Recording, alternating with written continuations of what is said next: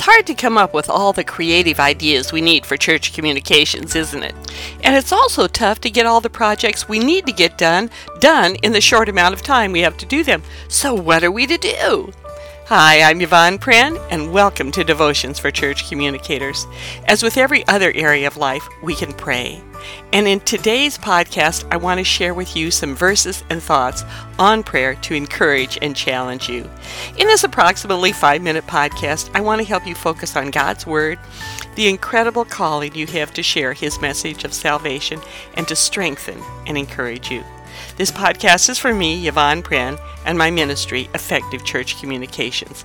And in our podcast today, I want to remind us all that when we don't know what else to do, we can pray.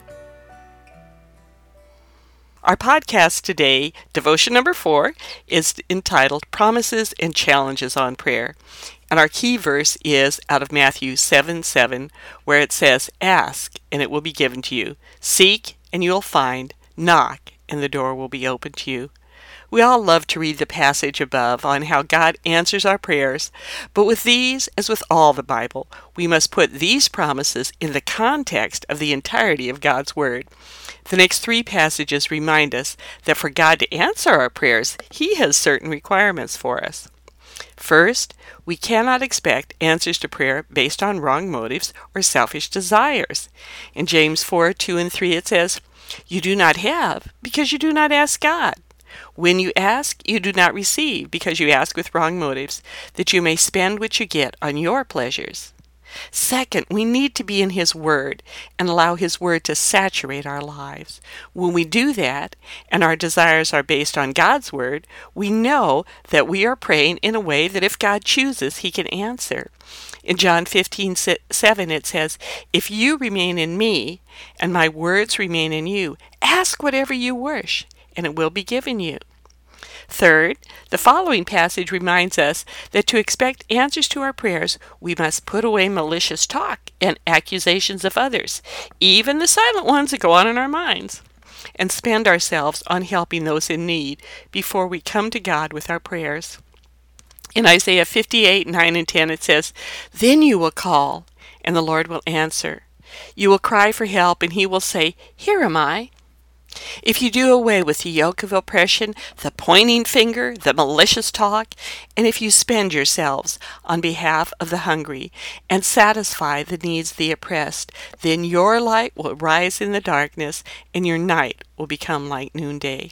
The verses I just read might be a bit intimidating, and we might think that we'll never get an answer to our prayers if we don't pray properly, but we aren't left alone to do that. We're to pray anyway and always. The Holy Spirit is with us to help us pray in ways that are pleasing to God, and the Lord always wants to hear our prayers.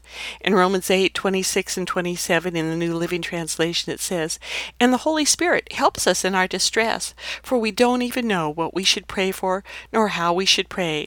But the Holy Spirit prays for us with groanings that cannot be expressed in words.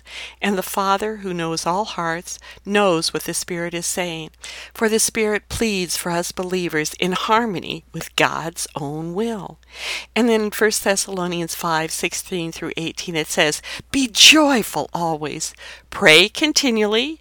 Give thanks in all circumstances. For this is God's will for you in Christ Jesus."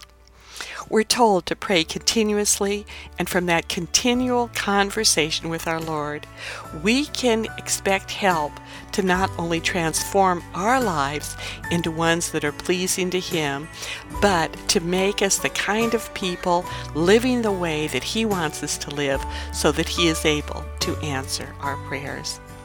That's all for today. Please subscribe to this podcast on your favorite app and tell your fellow church communicators about it so they can be encouraged and challenged as they start each week.